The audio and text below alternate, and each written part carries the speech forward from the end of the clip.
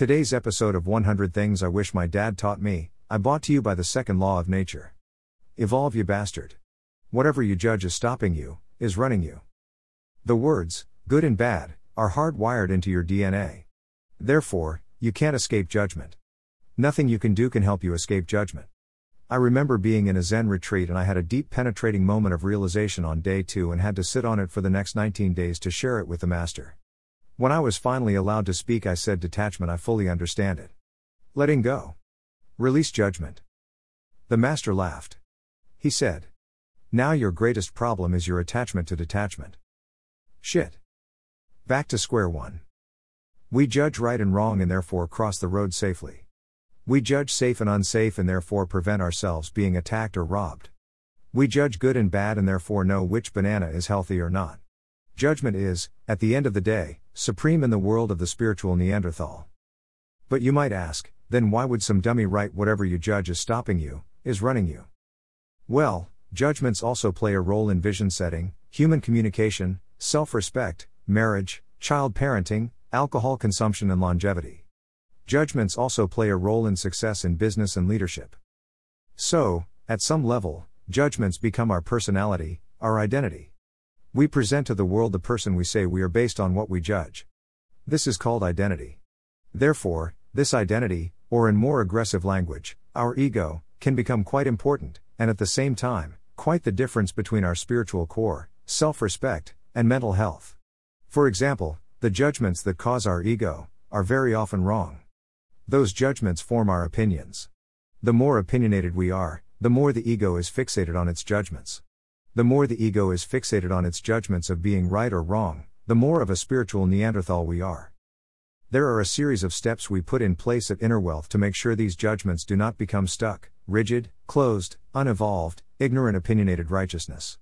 I'll list them. 1. We have a purpose greater than self.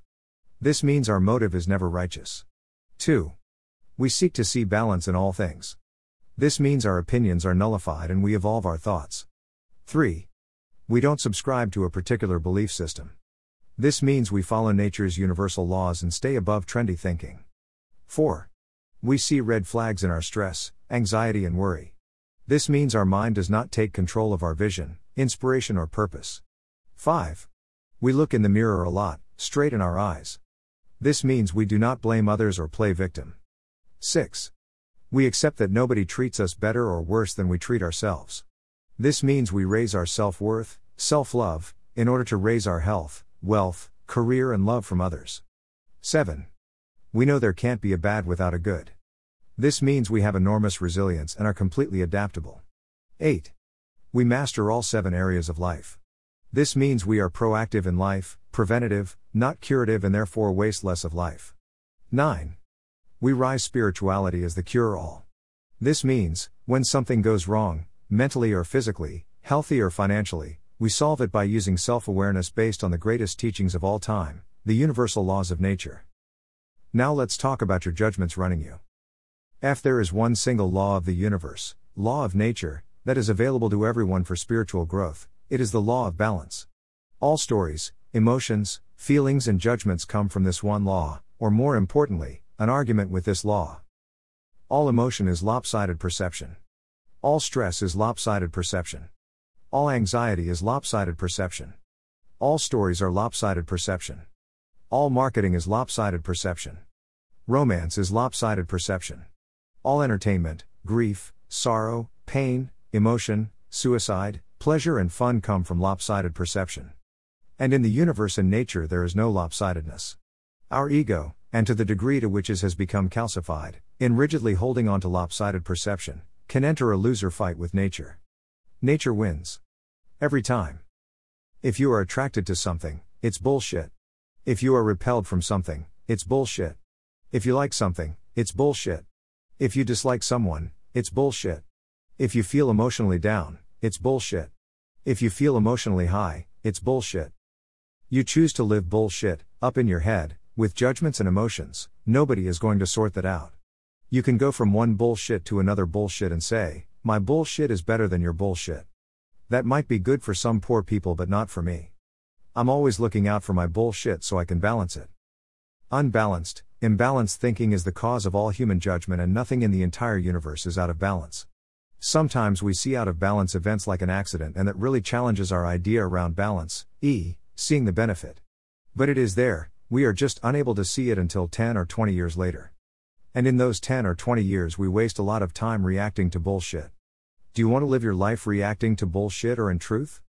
For example, a guy told me a story about his wife being brought up as a child in a freedom environment, and because of that, she's got emotional problems. No, I say. Stop telling yourself bullshit. Your wife chooses to tell the story of her childhood as an out of balance story, and based on that out of balance story she definitely has out of balance thinking called emotion. It can all be solved if she really examines the truth of her childhood stories, because they are all balanced. But that's not going to happen, because her investment in her stories and justified behavior and emotion would all have no foundation if she told the true story. Balance. I feel this article is covered now, and I hope you can see the difference between self-leadership and self-bullshit. I hope you can see the difference between living your purpose and your narcissism telling unbalanced stories.